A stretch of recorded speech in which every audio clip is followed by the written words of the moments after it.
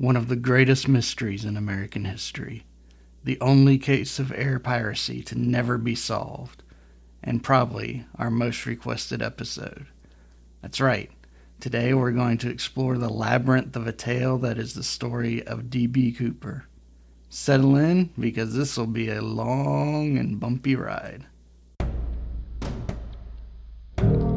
Killing, missing, hidden. A podcast about bad things. Welcome to yet another edition of Killin', Missin', Hidden. We just don't stop. We're blasting true crime and other weird stuff into your ears every single week.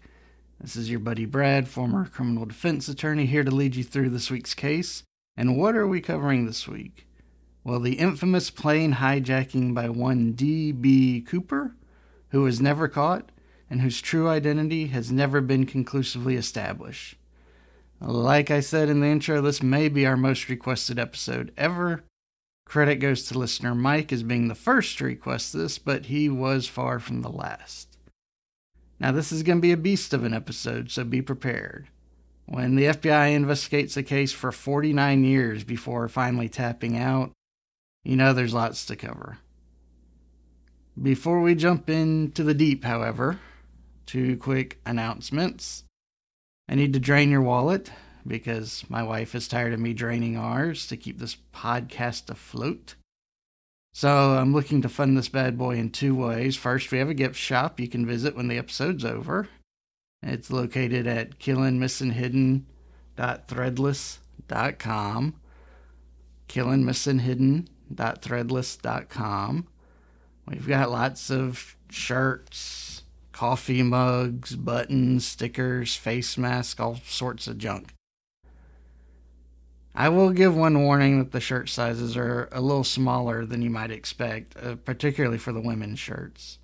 So you may want to upsize a bit. Alright, and the second and just as awesome way to help support us is by becoming a member of our Patreon, which will launch April 1st.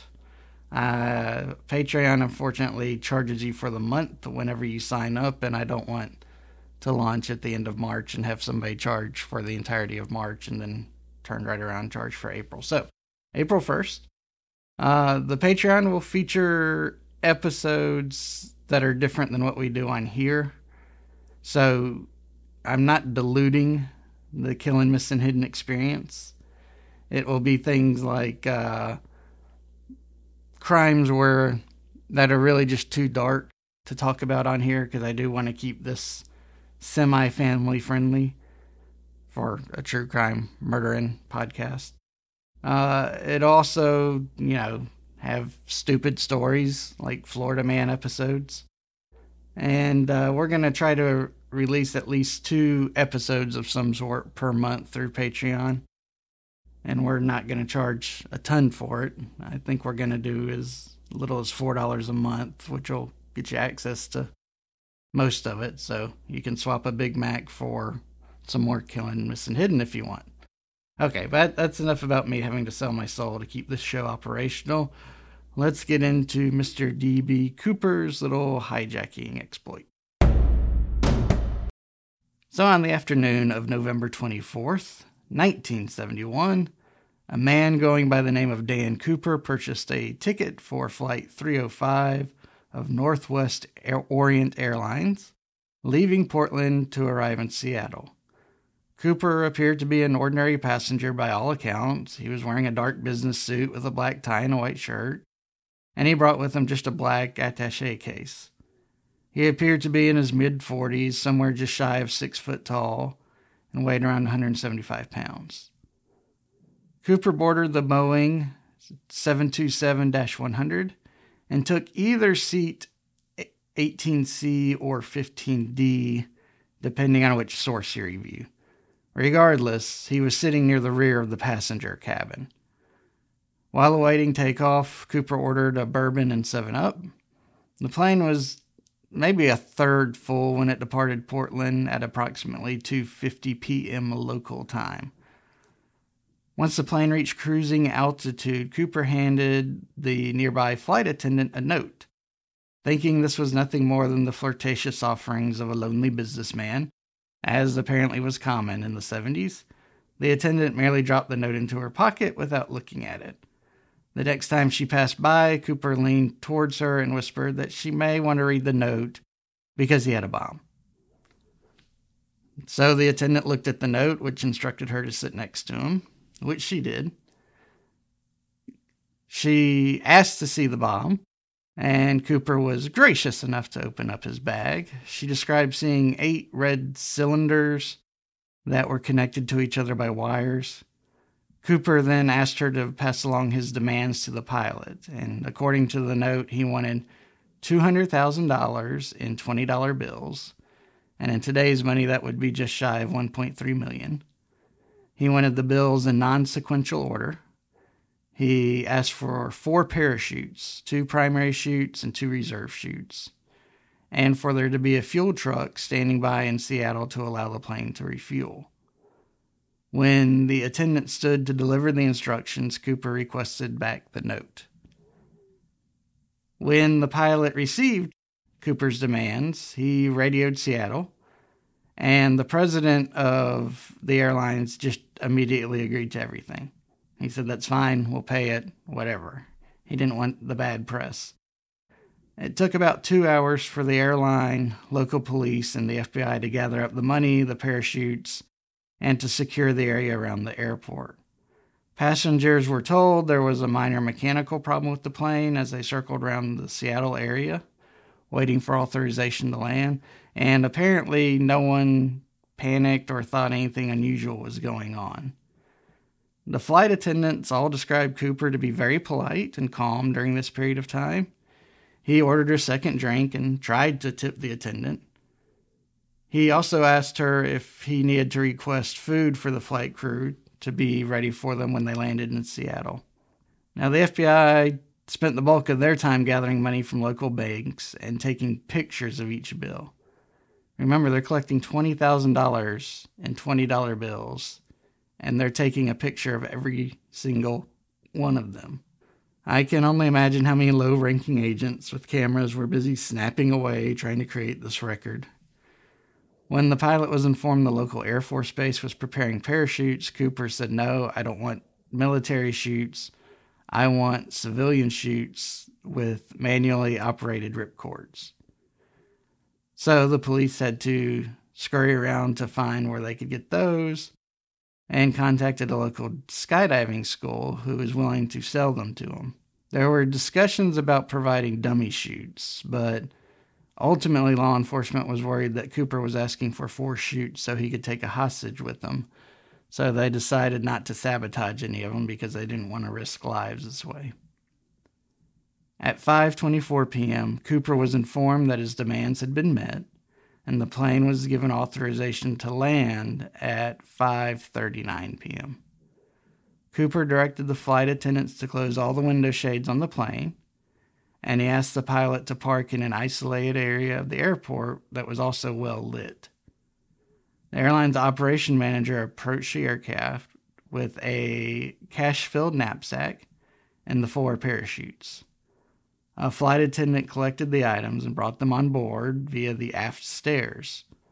Once everything was on board, Cooper ordered the passengers off, as well as several flight attendants. While the plane was refueling, Cooper met with the pilots and explained the flight plan he wanted them to follow. So, his desire was he wanted them to take a southeasterly course towards Mexico City. He wanted the aircraft to fly as slow as possible without stalling out, which would have been somewhere under 150 knots, and to fly no higher than 10,000 feet. Third, he wanted the landing gear to remain deployed and the wing flaps to be lowered 15 degrees. Fourth, he wanted the passenger cabin to remain unpressurized. And fifth, he wanted the aft staircase to remain open. Now, the co-pilot noted that if they followed Cooper's instructions explicitly, the plane would not be able to reach Mexico City without refueling. So they kind of debated the matter for a few minutes and agreed that the plane should stop in Reno, Nevada to refuel. Airline officials in the tower objected to leaving the aft stairs open, stating that the plane wouldn't be able to take off in that condition. Cooper insisted they were wrong, but agreed to close the stairs just for takeoff. FAA officials asked if they could talk to Cooper face-to-face before they left, but that request was summarily denied. The plane took back to the air at approximately 7:40 p.m. with Cooper, the two pilots, the flight engineer, and one flight attendant as the only people on board. Now, the Air Force sent two F-106 fighters to follow the aircraft, but they had a real hard time doing so because the aircraft was flying so slowly. Cooper asked the one remaining flight attendant to wait in the cockpit with the other crew members as he put on his parachutes, and also asked that they keep the door closed. So at approximately 8 p.m. local time, the cockpit received a warning that the aft stairs had been lowered. The crew then felt a change in air pressure, suggesting the aft door was open. The crew asked via intercom if they could be of any assistance, but Cooper curtly refused their help. At 8:13 p.m., the plane's tail section sustained a sudden upward movement, requiring the pilot to make corrections to return to level flight. The aircraft arrived at Reno around 10:15 p.m., with the stairs still lowered. Now, law enforcement quickly surrounded the aircraft and did an armed sweep, but confirmed that Cooper was absent from the plane. Now, for those who are curious, that knapsack full of money would have only added 21 pounds to the jump. And so it wasn't enough to create any hazards for somebody who was experienced in skydiving. Of course, the FBI went to work immediately, trying to gather what information they could on what would become known as Operation Norjack. They found 66 unidentified latent fingerprints about the plane. Cooper's black tie, a clip-on, and his tie clip were found kind of thrown haphazardly in the cabin near where he was sitting. DNA was recovered from the tie. 2 of the parachutes were left behind. One of the 2 had the suspension lines cut. It's unclear whether Cooper did this or if they were provided to the police like this. Police, of course, spoke to everybody on the plane and developed a composite sketch of what Cooper may look like. The FBI profilers kind of examined the situation and described Cooper as likely being a former member of the military who is extremely familiar with aircraft, as well as the northwestern part of the United States. However, they believed he was not a paratrooper or otherwise familiar with parachutes, as the jump he intended to make was under extremely dangerous conditions. And it turned out the reserve chute was actually a training parachute and had been sewn shut. That meant if his main chute didn't work or had a problem, Cooper effectively had no reserve chute. Now, agents immediately began questioning everybody they could think of in the area who could possibly have pulled this off. They began with the initial list that contained over 800 names, but they eventually managed to narrow it down to 24. One of the first persons of interest was a man named D.B. Cooper, who lived in Oregon, who had a minor criminal record. He, of course, was one of the first to be interviewed and also one of the first suspects to be eliminated. But a local newspaper reporter got confused and identified the hijacker's name as D.B. Cooper rather than Dan Cooper. This error was republished and republished and republished again, so that now we will forever know the hijacker by the wrong name, or at least the wrong pseudonym. One prime suspect was Richard Floyd McCoy, who was arrested for attempting a similar stunt a few months later. But the flight attendants insisted McCoy was not the man who identified himself as Cooper. McCoy was later killed after managing to escape from prison with a wooden gun, and then got into a shootout with law enforcement during his escape. One big problem that the FBI faced was that it was impossible to determine exactly where Cooper was likely to have landed when he left the plane. Even small changes in atmospheric conditions, altitude, how long Cooper waited before he pulled the ripcord caused the proposed search area to vary wildly. And of course, neither Air Force pilot saw Cooper jump or the parachute open, but their visibility was extremely limited due to the thick cloud cover and it being at night. Nothing appeared on radar. Now, the FBI was confident that Cooper jumped at 8:13 based on the reaction of the plane and the subsequent tests to recreate the event. At that moment in time, the plane was passing through a heavy rainstorm near the Lewis River in southwestern Washington. So the FBI started there, searching the Lewis River area, and expanded out. Agents and other search personnel searched this area by foot, knocked on every door in the area, explored every barn, ran patrol boats along the river, explored other bodies of water, and conducted an aerial search following the flight path of the hijacked plane. But not one bit of evidence was found. During this time, a series of letters was sent to various newspapers claiming to be from D.B. Cooper. Most were written off as just hoax or people messing with the police. But there was one letter that got their attention. It was sent to the New York Times, the Washington Post, the Los Angeles Times, and the Seattle Times, and this was on December 11th, 1971. FBI agents, when they learned of this letter, immediately seized all copies of it before it could be made public. This letter claims, apparently, that Cooper wore putty makeup and had a toupee to hide his true appearance, and that police would never catch him because of this. Now, oddly, in the lower left corner of this letter was written just what appeared to be a random series of numbers. 71, 71, 71, 634. After the spring thaw, remember this jump occurred around November, another extensive search was conducted. This time you had 200 Army personnel, additional Air Force personnel, even this local marine salvage firm offered a submarine used to search the 200-foot depths of Lake Merwin. This search was conducted for 18 straight days in March, and then another 18 days in April. But again, nothing from Cooper was ever found.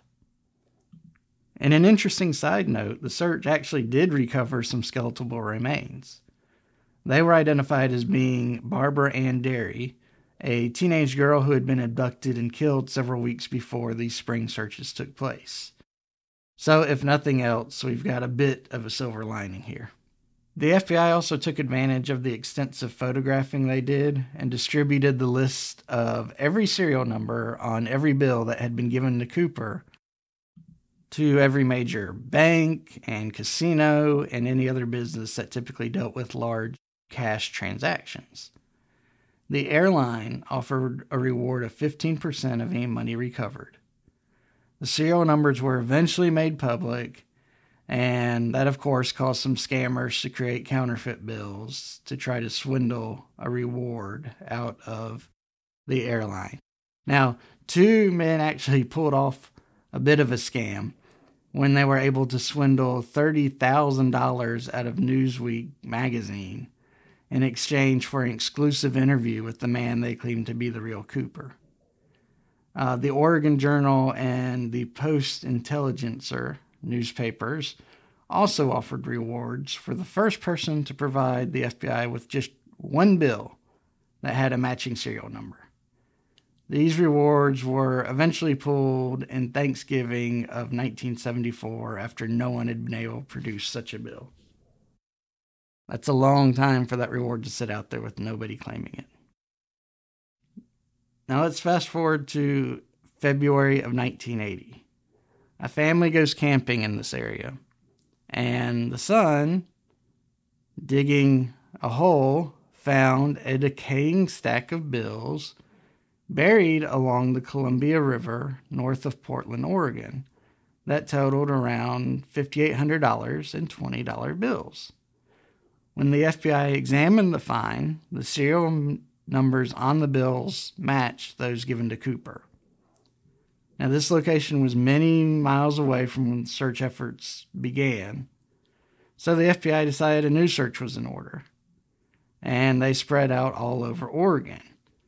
However, the search was halted after only 3 months due to the nearby eruption of Mount St. Helens in May of 1980. For what it's worth, the boy who found the money received a $2,700 reward. That package of bills was the only evidence the FBI ever found on Cooper or the money. In 2016, the FBI formally closed the case, and it remains the only unsolved case of air piracy in history. So now we discuss the big questions. Who was this D.B. Cooper character, and what happened to him? The FBI, with all of its manpower and resources, tried for decades to answer these two questions. Now little old Brad here, who operates as an independent podcaster whenever he has free time, and with no budget, is going to try his hand at it.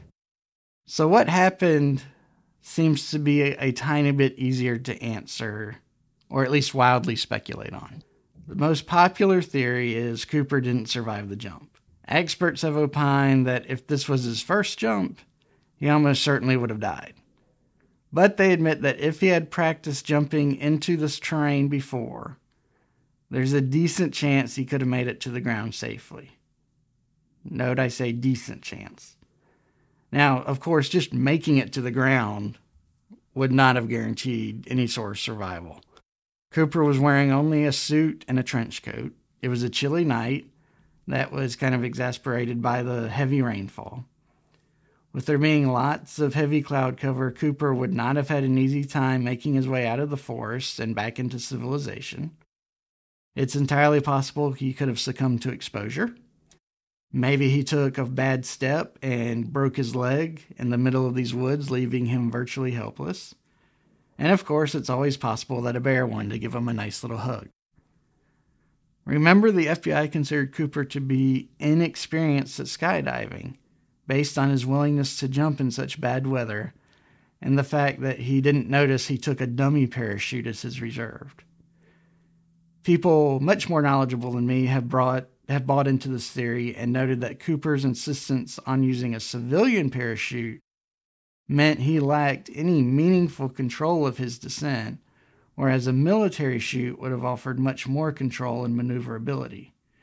So there's a big chunk of folks out there who think he jumped out into this heavy rainstorm and into a dense and mountainous forest and allowed Mother Nature to decide where he's going to land, which doesn't really sound so smart. There's also some concern over whether a non-military grade parachute could have withstood the force exerted by the exit speed of the plane.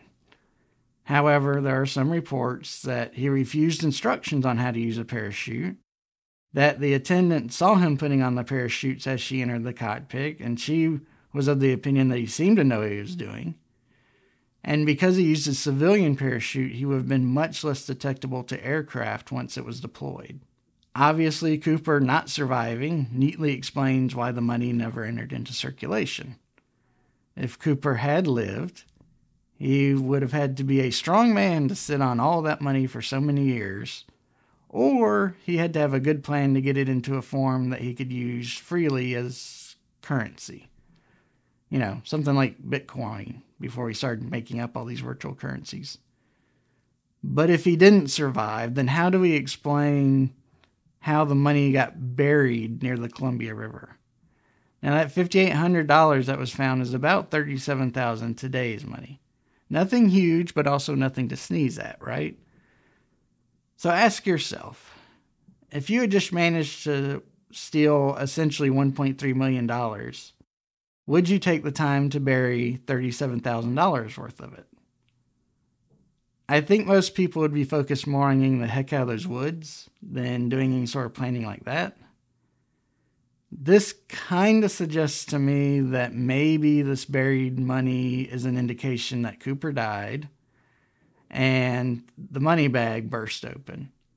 So these stacks of $20 bills get thrown across the area, and someone who happens to be hiking or hunting in that area finds some of these stacks and decides to make a little stash, keep it hidden from the wife and kids, fuel alcohol or gambling addiction. But this theory doesn't work. First of all, why take the time and trouble of going to bury the money when you're not going to spend a dime of it? Also, a dead Cooper attached to a parachute seems like something that would be easy to find, at least so far as dense forest searches go. And since the parachute came from a skydiving school, I'm going to assume, rightly or wrongly, that it was probably colored in a manner so it would be easy to track, just in case something went wrong on a student's jump. I don't think it'd be military camo colored. Another oddity we haven't discussed is that the stacks of bills were bound by rubber bands. Well, of course, that's not odd. But how long can a rubber band survive in the elements? The money near the Columbia River was uncovered 9 years after Cooper jumped.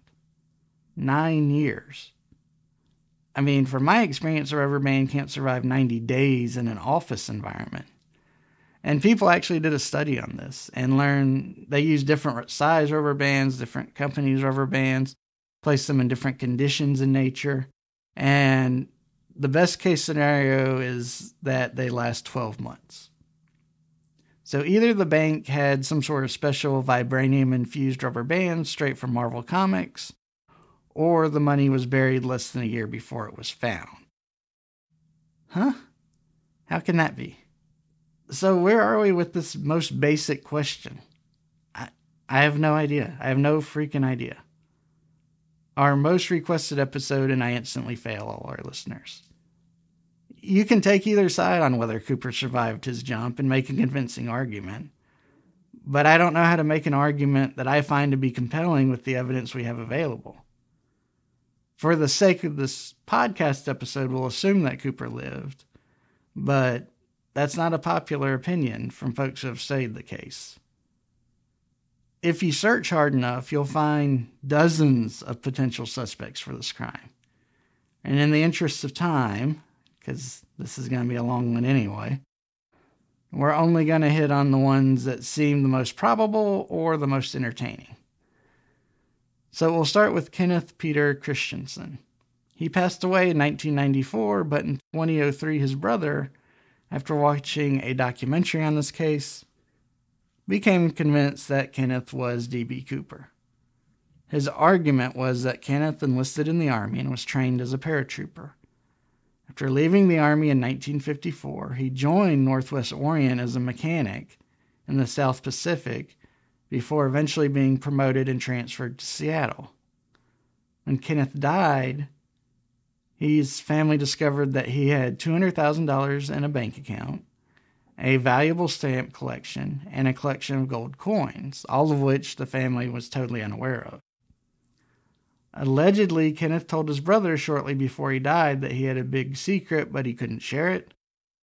Kenneth also, for some reason, kept a scrapbook concerning all things related to Northwest Orient, but the scrapbook ended shortly before the hijacking occurred. It just was like this abrupt ending. Now, with all that, Kenneth was shorter and slimmer than how Cooper was described, and his wealth could be traced back to real estate deals Kenneth had made over the years prior to his death that his family wasn't aware of. Next up on our lineup here is Lynn Doyle Cooper, a popular figure in this case. His niece Marla Cooper made a claim that Lynn, aka L.D. Cooper, is the real D.B. Cooper. L.D. was an Army veteran who grew up in Sisters, Oregon. Marla insists that on Thanksgiving Day, 1971, which would have been the day after the hijacking, L.D. showed up to Thanksgiving dinner, but as a bloodied and bruised mess. He told his family he had been in a car accident, but Marla claims she eavesdropped on a conversation with L.D. that he was having with another family member that night, and LD allegedly said, quote, "We did it, our money problems are over," unquote. Now, Marla was only 8 when the hijacking occurred, and LD was allegedly in the woods the day before turkey hunting. However, the FBI has said LD's DNA did not match the DNA recovered from DB's tie. So there's a good chance we can eliminate him as a suspect. Joseph S. Lakich isn't as popular a name as some of the others on the list, but there's some compelling evidence pointing his way. He died in 2017 at the age of 95. He was a career military man who later worked as a production supervisor at Nashville Electronics. So why would he be interested in hijacking a plane? Well, it just so happens that his daughter was killed in a small plane hijacking just a month before this hijacking occurred, and Lakich was very upset, even angry at how the FBI handled the case. And his work at this electronics company is noteworthy because what we didn't discuss previously is that the FBI found 100,000 particles of rare earth elements on Cooper's tie, many of which would be found and used at an electronics production company. But that's as far as we get with that suspect. Okay, next we have Sheridan Peterson, and he looks like an ideal suspect on paper. I think a lot of FBI agents found this one to be the guy. He served in the Marine Corps during World War II and was later employed as a technical editor at Boeing. He was also a bit of a civil rights activist, which would have made him an enemy of the government this time. While at Boeing, he founded the Boeing Employees Skydiving Club. And the best evidence to some people's minds is that Peterson made a jump similar to what Cooper did for a Boeing promotional stunt. He jumped out of a plane in a dark business suit while holding a 50-pound bag of flour between his legs, which streamed behind him as he fell. It gave, that smoky effect. He also loved the media attention that came with him being a suspect, and he played it up whenever he could. His alibi was that he was in Nepal when the hijacking occurred, helping raise 2 small children in a mud hut.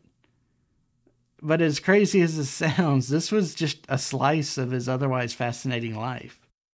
He lived in Saudi Arabia, Iran, China, Papua New Guinea, Japan, and the Philippines at different points in his life. Even the FBI agent who interviewed him said he was the most fascinating person she had ever met.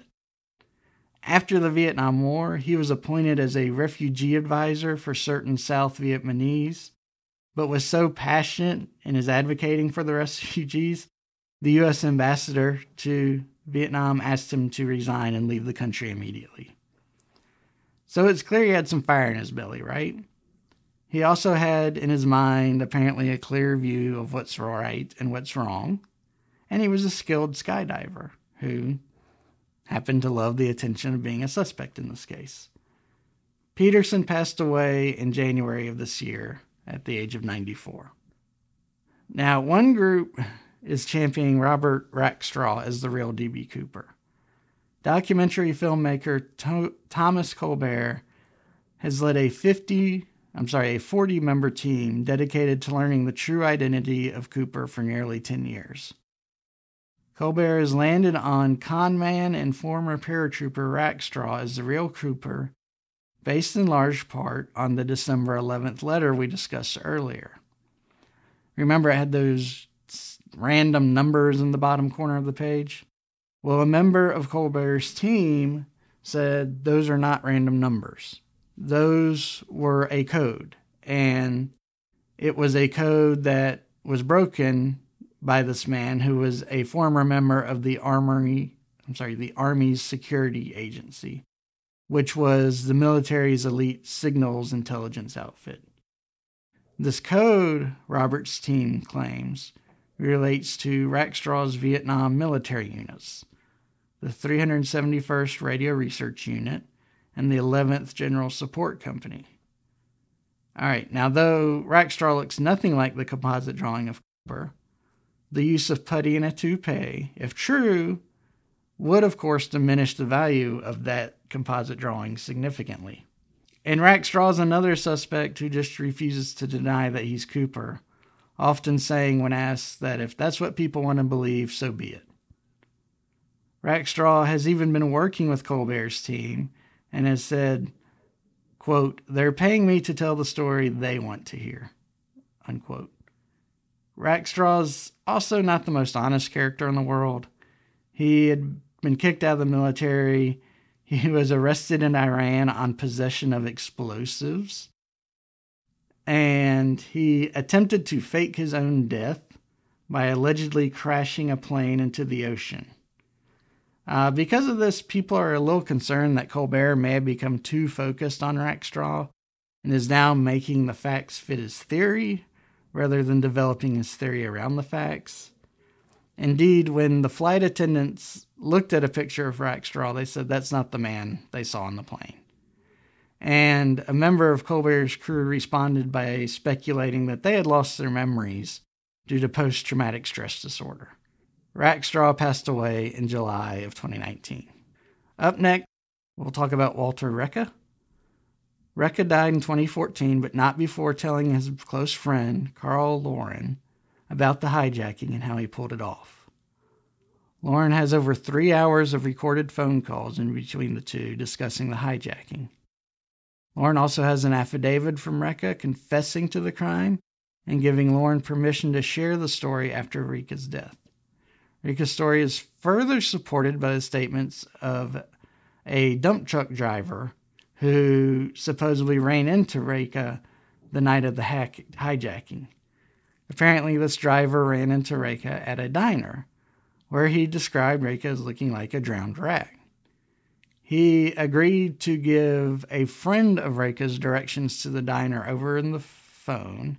In exchange, Reca paid his bill. A forensic linguist reviewed the documents Lauren has and reviewed the files the FBI has made public and found no evidence that would eliminate Reca as a suspect, and found the statement of the dump truck driver to be virtually identical to the ones Reca made before his death. A filmmaker also did his own research and claims to be 100% convinced that Reca was D.B. Cooper. One final suspect, and this is the best story of them all in my opinion.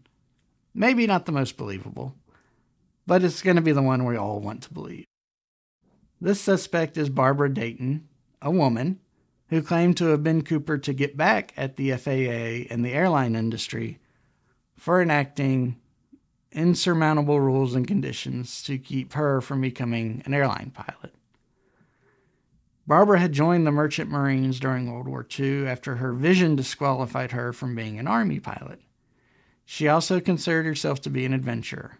She had spent time roaming America with the Hells Angels, tried her hand as a gold miner, developed a love for skydiving, took flying lessons, and was known both as a proficient machinist and explosive expert.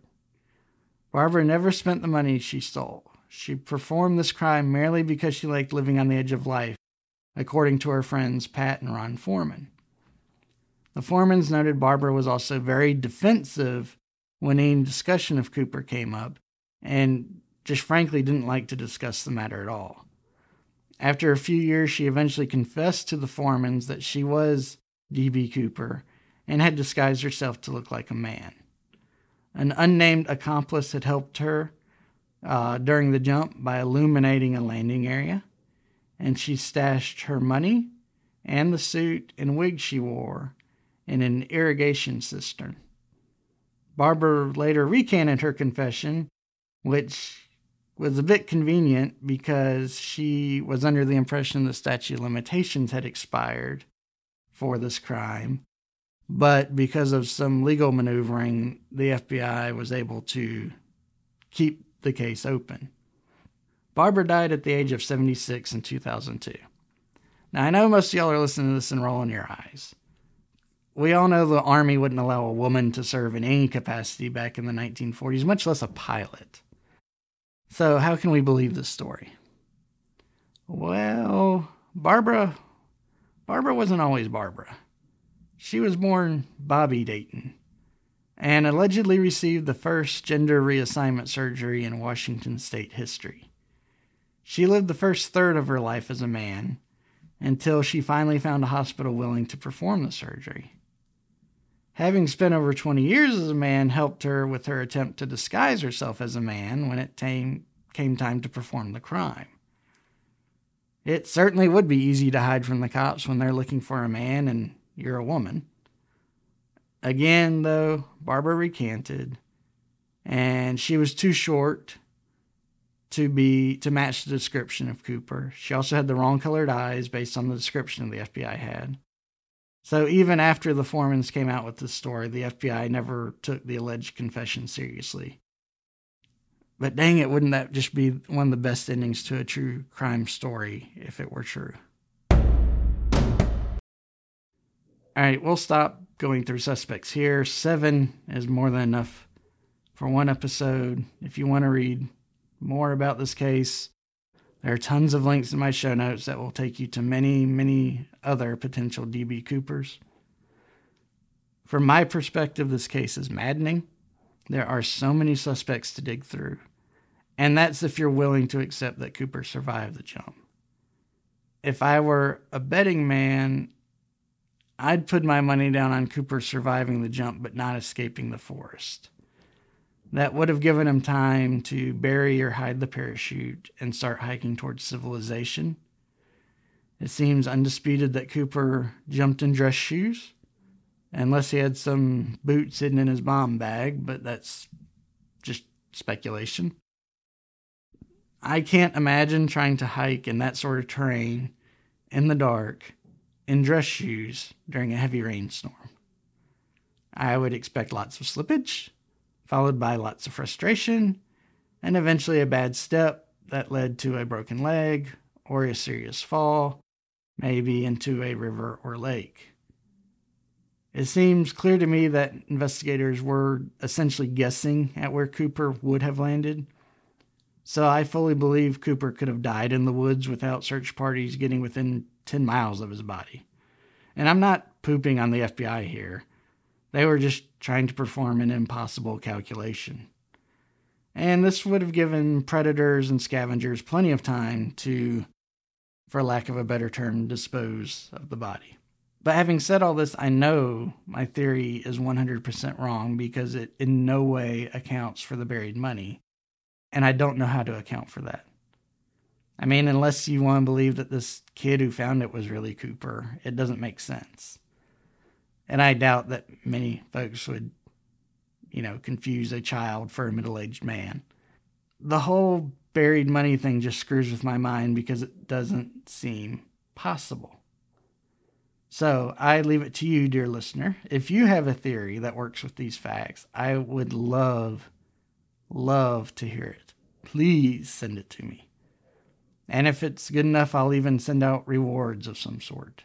If we want to assume Cooper survived the fall, and I have to pick the best possible suspect from the lineup we discussed, I'll throw my money down on Peterson. I think he had the parachuting skills to pull this off, and was fiery enough in his beliefs that he could have done all this to support some sort of cause. Be that building schools overseas or funding some sort of revolutionary army. That would account for the currency getting out of the country where the FBI wouldn't be able to track it, and in his mind doing something good with the money, all while sticking it to the man. This dude was just different enough that I could buy the story. I just wish he was still living, if it was him, to explain that dang buried money. That fact is going to haunt me for the rest of my days. Why did it still have freaking rubber bands on it after 9 years? Arg. Okay, well, y'all's demands for this episode have thrown me into a fit. I hope you're all happy. I'm gonna drink something and lie down. But before I'll do, I don't want to forget to do our palate cleanser. So here we go. What lives at the bottom of the ocean and twitches? What lives at the bottom of the ocean and twitches? A nervous wreck. Yes, outstanding. That's one of those rare jokes that would qualify both as a kid's joke and a dad joke, I believe. So, Mr. Eli, well done. Okay, that's all from me. I'm tired of talking. Thank you to Mike and the 700 others of you who requested this episode. I hope it was up to your expectations. If you've got a better theory, please send it to me. Like, seriously. Everyone, have a great week. Buy yourself something nice, like some donuts or a new car. Make someone smile today. And just try to be a good person. Shine your light on this world, you crazy sunshines. Brad, out. Thank you for listening to Killing, Missing, Hidden. Make sure to rate, subscribe, and share. Questions? Email us at info@kmhpodcast.com.